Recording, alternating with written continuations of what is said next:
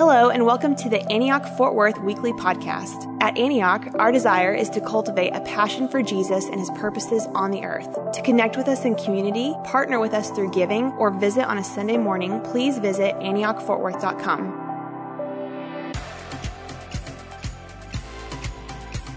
I'm enjoying this Live It Out and Love series, and we've had a bunch of great communicators and speakers up here, and it's a joy this morning to introduce Trisha Duran to you guys.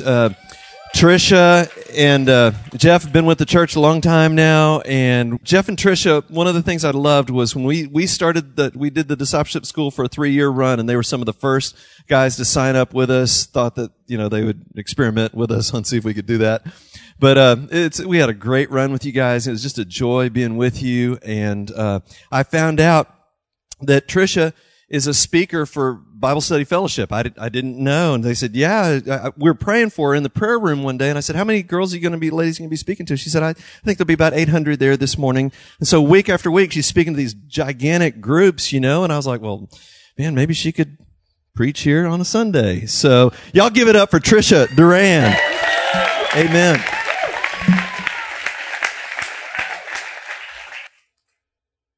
I think I unmuted myself. Hello, church. It is nice to be here. I'm going to start by introducing my family. They are great. So there's a picture that's going to pop up, and the tall guy is Jeff. I get to be married to him. He is a captain in the Arlington Fire Department and does a lot of stuff besides firefighting things in his spare time. He likes to tackle the hardest projects, things that most people wouldn't touch with a 10-foot pole. This spring, he installed a septic system in our yard. We needed a new one, and so he decided he'd do it himself. He rented a backhoe or something, some big machine, and it was a mess. But it works. It's great. He does all sorts of things. There's nothing too big or too hard that Jeff will not take the opportunity to tackle. So it's an adventure to be married to him, and I'm glad to be married to Jeff and parenting these 3 kiddos. So our oldest is Addie. She's to my right, and she's going into 8th grade over at Aledo Middle School. She loves being with her friends. She loves competing with basketball and soccer, and we learned in the spring that she's a really good runner. So she competes and really kicks tail at running. So we like that because we're really competitive. But school is a good gig for her because it has friends and competition and all the things, and so it's neat. And then next we have Jackson. He is my most favorite boy on the planet. He's going into 6th grade and also quite the little athlete. But I think, and he affirms that his first love is fishing. He loves to fish and will take any opportunity to fish, or just even if he's not catching, he's happy to be fishing. Laura is our little exclamation mark on our family. She is going into 4th grade and is just giddy with excitement that I get to do this today. She's been excited for days, more excited than I've been. She would like to use a microphone for her whole entire life. And she also really likes babies, so she loves serving. If you have little ones, you might have met Laura in the nursery because she loves being in there. So our kids are just great. It's neat to be their mom. We have a good time with our crew. And besides wifing and mothering and just keeping up with life, I do get to help lead our local, one of the local Bible Study Fellowship classes. And BSF is a ministry that is near and dear to my heart because the Lord radically changed me, and really taught me how to know him, at BSF. So I just love, the ministry, and it's a privilege to get to serve and teach there. So, we love our church too. We've been here for about 8 years at Antioch, I think going on 8 years or maybe a little over. And we have grown up here just in our faith and in learning how to walk with the Lord in relationship. Our family is just, we have great friendships and connections and community. And we just love our church, love this church. And it is such a privilege to get to teach you today because I'm just a gal that loves to study the Word of God. I love God. I love to know Him and talk about Him. And then to be given a microphone to talk about like your most favorite thing is a privilege and scary and all the things in between. So The first service, I had to picture them in diapers, but you guys get to not. I'm less scared now. So even though I teach over at BSF often, this isn't the same. So anything new is, nerve-wracking, but I just love our church, and I love to talk about the Bible. So let me pray, and let's jump right in. Lord God, thank you for today. Thank you for meeting us here. Thank you that you are a God of relationship and love, and that you care for your people. Thank you that we can know you. Thank you that you've made yourself known through your word and through relationship with us and through others. You are such a good God. Meet us today. In your name we pray. Amen. So if you want to open up your Bibles, we're going to be in Matthew chapter 7, really verses 24 through 27, but that's the tail end, the conclusion of Jesus' Sermon on the Mount. And to avoid us drawing our own conclusions about what Jesus is concluding in his teaching, I'm going to give you a little summary and some context to what's going on in what is commonly known as the Sermon on the Mount. So it covers Matthew chapters 5, 6, and 7. So the crowd of people who Jesus is teaching includes his disciples that he's called, but also includes folks who have gathered to him. He's begun his ministry. He's begun to preach. He's begun calling disciples. He's been healing the sick, and people are attracted to Jesus. And so they want to know him. And so there's a group or many crowds just following him. So he sits down and he teaches this group of people, some who will remain with him and some who will not respond in faith and following Jesus for all of their days. But there's this group of people, and he starts off by telling them what kingdom people look like. So those Beatitudes are not a list of things that we're to be doing. Those are a list of things that describe who God's people are. All right, and this is who Jesus's disciples and who Christ's followers, who God's children are. The Beatitudes, they are meek and righteous and merciful and kind, and they're salt and light. So Jesus is telling the group, this is who my people are. This is what kingdom living looks like. And then he moves on to addressing the law. Now, they would have been familiar with the law and all of the governing rules of their society as people in the culture and specifically the Old Testament, the Torah, the beginning of the Bible, the law of God. And so he takes this law, and there's been some rumblings that maybe like Jesus is on the scene, so maybe the law no longer applies anymore and we don't have to do all of that stuff. And Jesus just really says, hey, the law's still on, still applies. We're still a go. But he takes some of the ones that they're very familiar with, and he really just teaches them that the law still applies, but he takes it to a whole nother level. And that it's not really about what you do and don't do. It's the matter of your heart. So for example, murder. The law says do not murder. All right, check. We cannot murder. But then Jesus says, but murder really begins with anger, which is an internal thing. And so don't be angry. Don't be angry with your brother. Don't hold on to that. Go and do things that lead to peace. Bring peace into your world rather than sitting on anger, which then can grow into then maybe murder. I don't know. And next, he talks about adultery. He says, don't commit adultery. So, okay, I won't commit adultery. But what about lustful thoughts or just being dissatisfied with your spouse or looking at others in an inappropriate way? And that's the inward behavior that leads to adultery. So Jesus is really teaching them, I'm not interested in you managing your behavior outside. I'm interested in you tending to your heart and being faithful internally. He is after our hearts, pure and righteous hearts. And then he talks to them. He gets a little personal with them. And he, in chapter 6, starts touching on some of their rhythms of worship. These are people that would have been giving to the poor and fasting and praying and tending to things on a regular basis as regular rhythms of life. And he's saying, why are you doing what you're doing? Why are you giving to the poor? Why are you fasting? Why are you praying? What are you after here? What's motivating that? Is it because that's what people do? Or is it motivated by love for the Lord and a pure heart for the Lord? And he's saying, don't do these things if it's motivated by outward things and by cultural expectations or even the expectations of the religion. That's not what he's after. He is after our hearts. And all that we do with him and by him and for him is to be motivated by our love for him and our heart for him. And then he goes on, and he's just touching on all sorts of things. He says, don't be judging others. Just tend to your own heart. Look at your own state of being. Walk rightly with the Lord. Turn to the Father. He is good. He loves you. He takes care of you. Walking rightly with the Lord is the only way to life. That is the narrow gate. And he's talking about the narrow gate and the wide gate. And he's not giving them more requirements to earn salvation. He's not giving them stricter law to manage their behavior. He's telling them this is what kingdom living looks like. This is what it looks like to be mine, to be my child. That's what we are. When we are his children, this is what we look like as he grows us up and works out our salvation.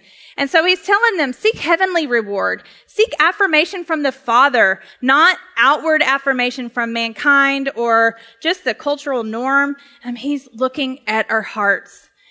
And so at the very conclusion of all of this teaching that he has just laid out before them, and it would have been hard for them to hear. It would have landed and caused some, they got to work some stuff out, because always they've just been taught, uphold the law, do right things, avoid what is wrong, do good, don't be bad. And he's saying, there's more. I'm after your heart. And so in light of that, look at verse 24 of chapter 7. In light of all of these things, therefore, everyone who hears these words of mine and puts them into practice is like a wise man who builds his house on the rock. The rain came down, the streams rose, the wind blew, and it beat against that house. Yet it did not fall because it had its foundation on the rock. But everyone who hears these words of mine and does not put them into practice is like a foolish man who built his house on sand. The rain came down, the streams rose, and the winds blew and beat against that house, and it fell with a great crash. He's saying, those who hear my teaching, those who hear the word of God and live it out, put it into practice, are wise. Their lives are built on a firm foundation, and they will withstand the storms of life. And even more importantly, they'll withstand the judgment of the Lord. And those who hear the word of God and don't live it out, don't put his teaching into practice, are foolish. Lives built on shifting sand, short-sighted. They will not withstand the pressures of life, and they will not stand up on the day of judgment. And this audience that he's talking to would have kind of sat there like, who are you to tell, who are you to say these things to us?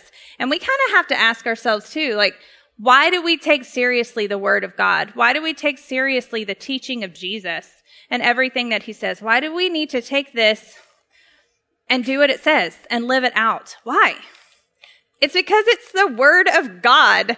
It's the word of the creator and sustainer of all the earth.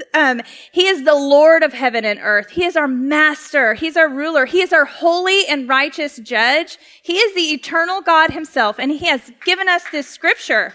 And we live it out. It changes everything. So what I want you to take away today, if you remember nothing else, the character of God is a firm foundation for life. Because he is that rock. He's the rock that we build our lives on. He is our firm foundation. He is unchanging. He has never changed, and he will never change. He is eternal God. And I can say that with confidence, that life built on him alone is a firm foundation, because I spent a lot of my life on shaky ground, a foundation of good behavior.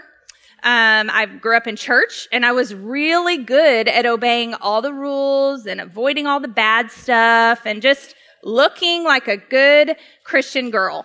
I was good at that. I knew the Bible. I memorized a lot of scripture. I have trophies from memorizing scripture as a kid from Vacation Bible School competitions. Anybody ever had that? They don't even call it Vacation Bible School anymore. I don't know. It's like kids camp or something, but hey, memorize scripture. It's good stuff. But I had trophies, so I was really good, y'all. I was baptized at a young age. I'm just telling you, no matter how good I looked and how good I was at being good and not doing bad stuff, it was a shaky foundation.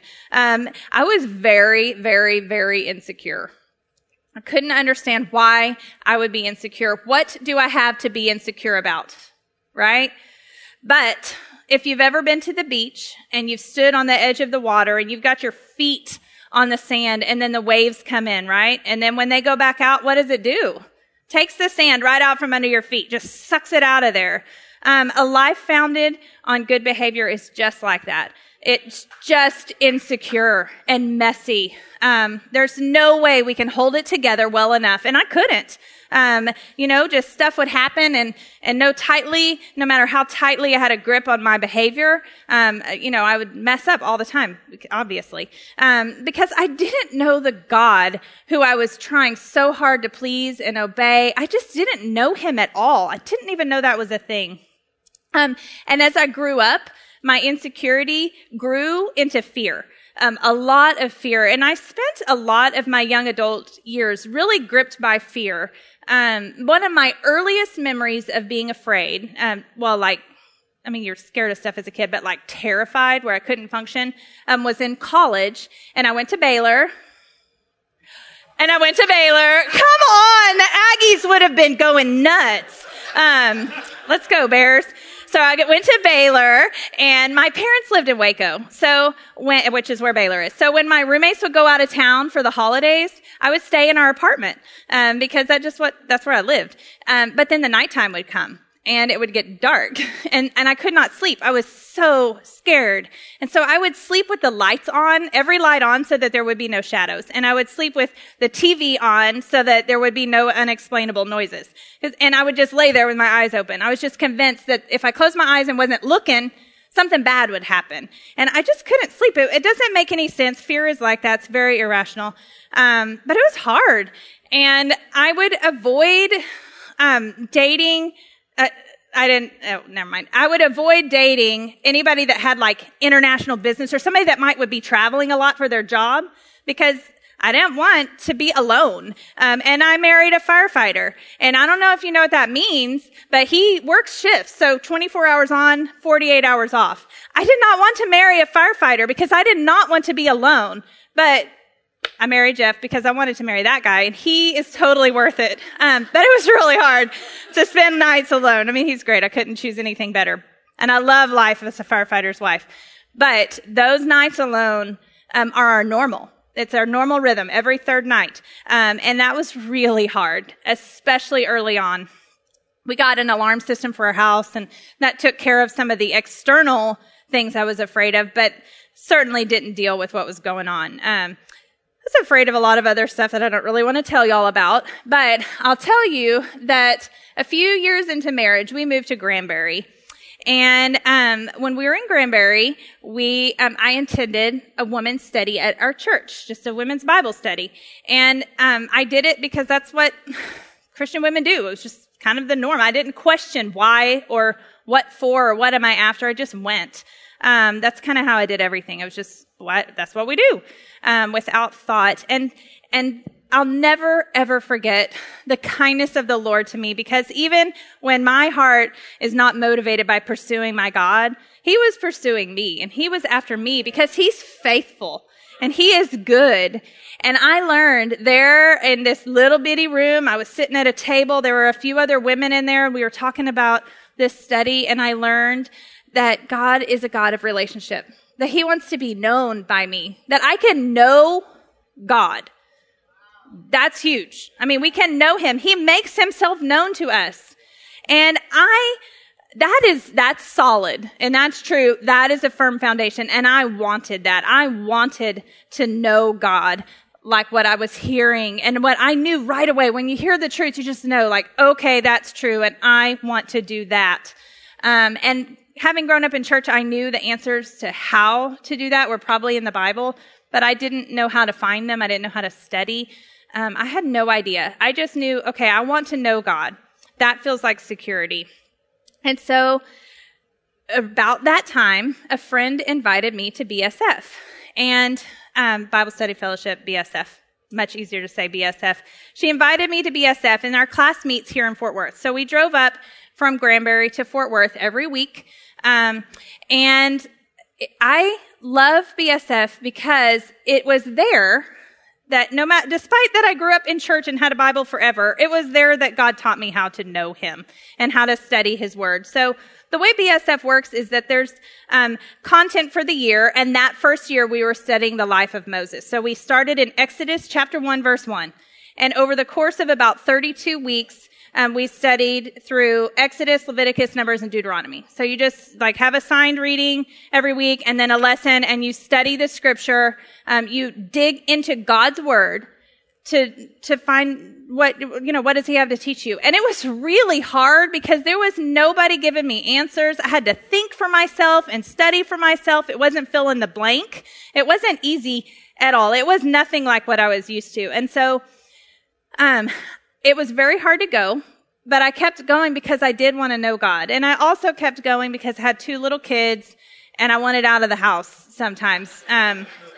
It's true.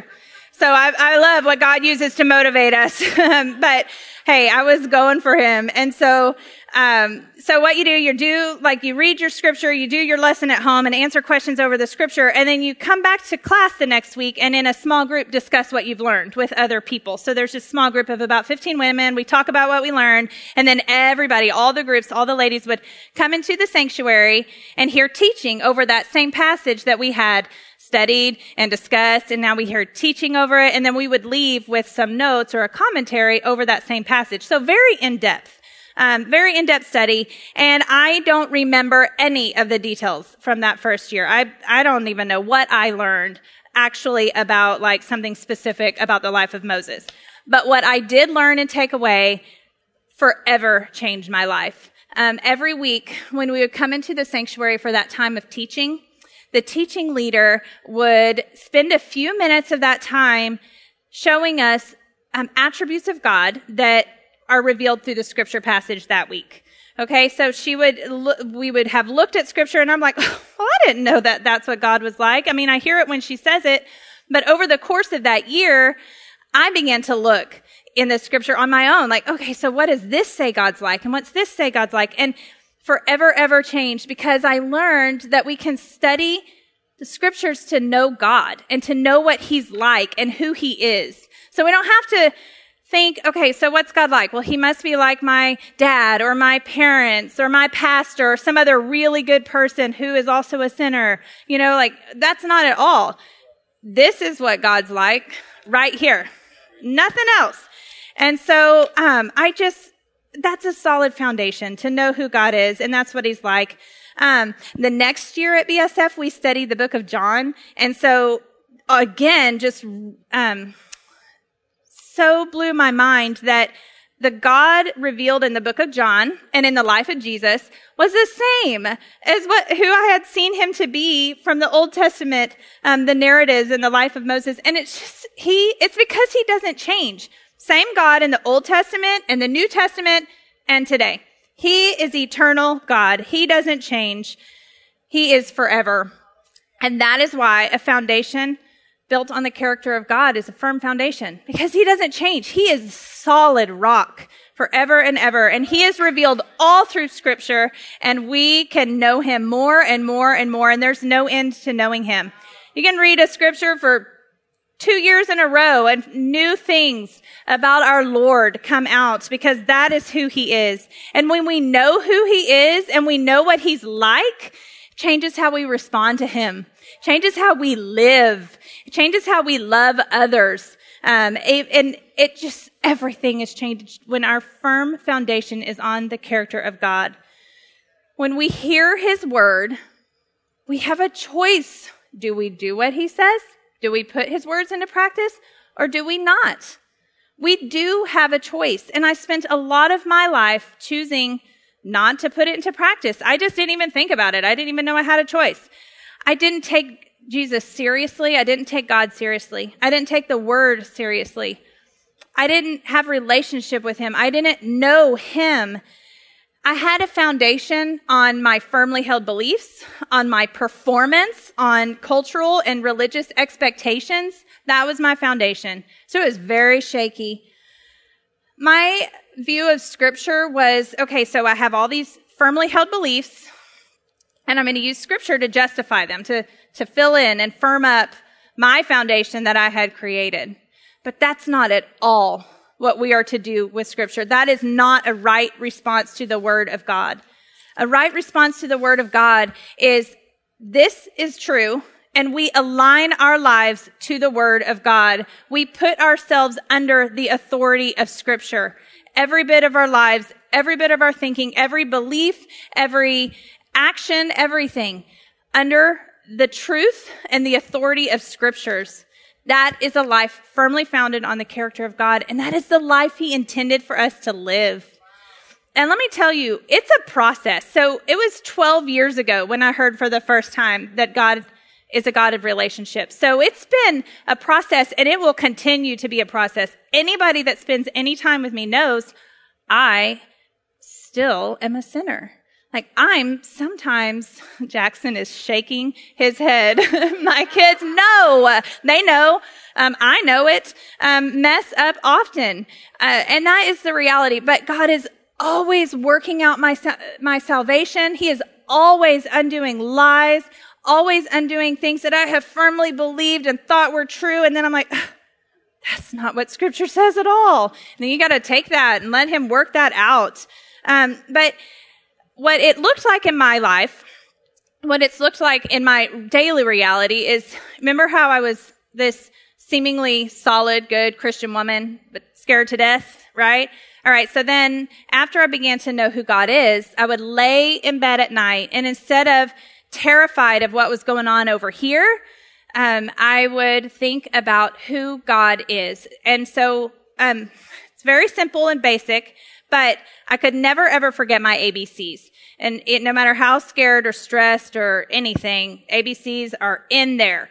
Thank you, kindergarten. But I would think of God, attributes of God that start with the letter A, and then B, and then C. He's creator, he's deliverer, eternal, Father, glorious, holy, immortal, and just work my way through the alphabet of words that describe God. And often I would fall asleep before I got to the end of the alphabet, because rather than spinning out in fear and being gripped by that, reining my mind and my thoughts back under what is true. And God is unchanging, so he's a firm foundation. Sometimes I would just pick a letter and try to think of 10 or 20 words that describe God that start with just one letter.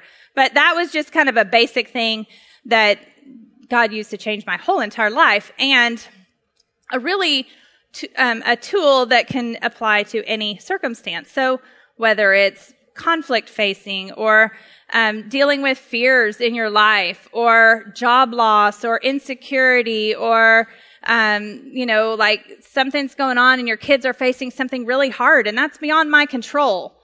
But who is God? Who is he? He is faithful Father. He loves my kids. So I can use the ABC attributes of God and think on who God is, no matter what life throws my way. Because life is hard, right? Life happens all the time. There's pressure, there's tough stuff, but God is unchanging, even when our world is constantly changing. The character of God is a firm foundation for life.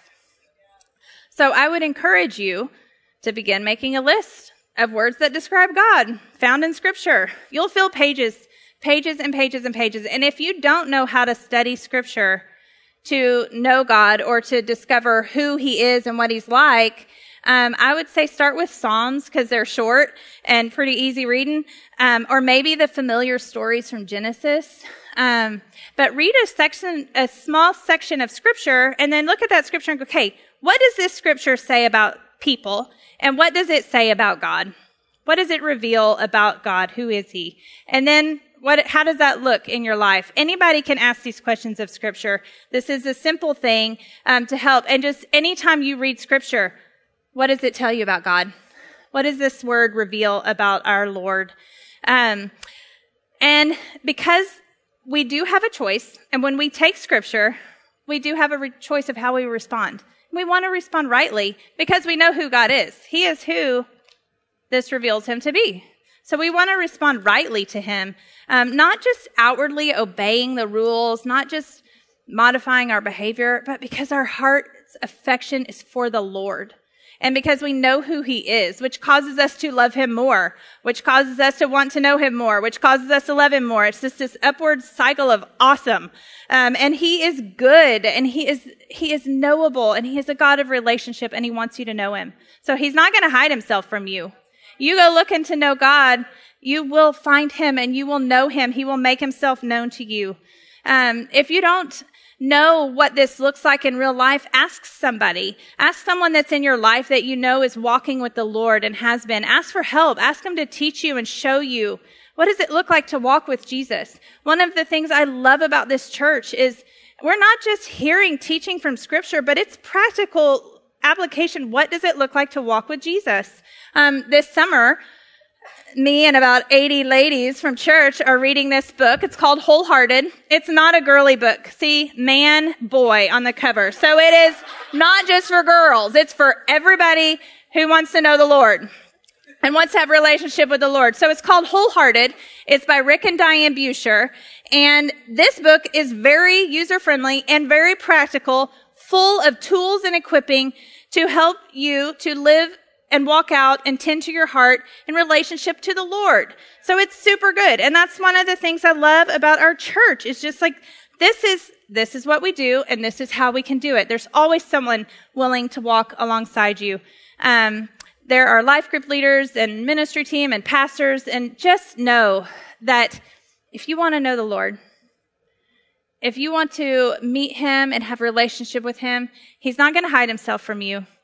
And very likely, he will give someone to walk alongside you and bring you along because he is just that good. He is a good father, and he knows what we need. So if you're on the worship team, come on up, and ministry team, come on up. And you guys stand up. At the end of every service, we always have time to respond to God. What does he have for you next? Maybe you have walked with the Lord for decades, and you've just forgotten a little bit who he is, so there's not a lot of excitement there. Maybe revisit, who is it that you're walking with? Who is it that you serve? Who is the God that your heart adores? Maybe you don't know him at all, but you want to, because he is who I've said he is. He is who this scripture reveals him to be. No matter where you are, what you need, don't leave without having someone pray with you. You can come up and get someone on the ministry team to pray with you, or find someone next to you, but don't leave without getting prayer. Don't leave, because he wants to meet you.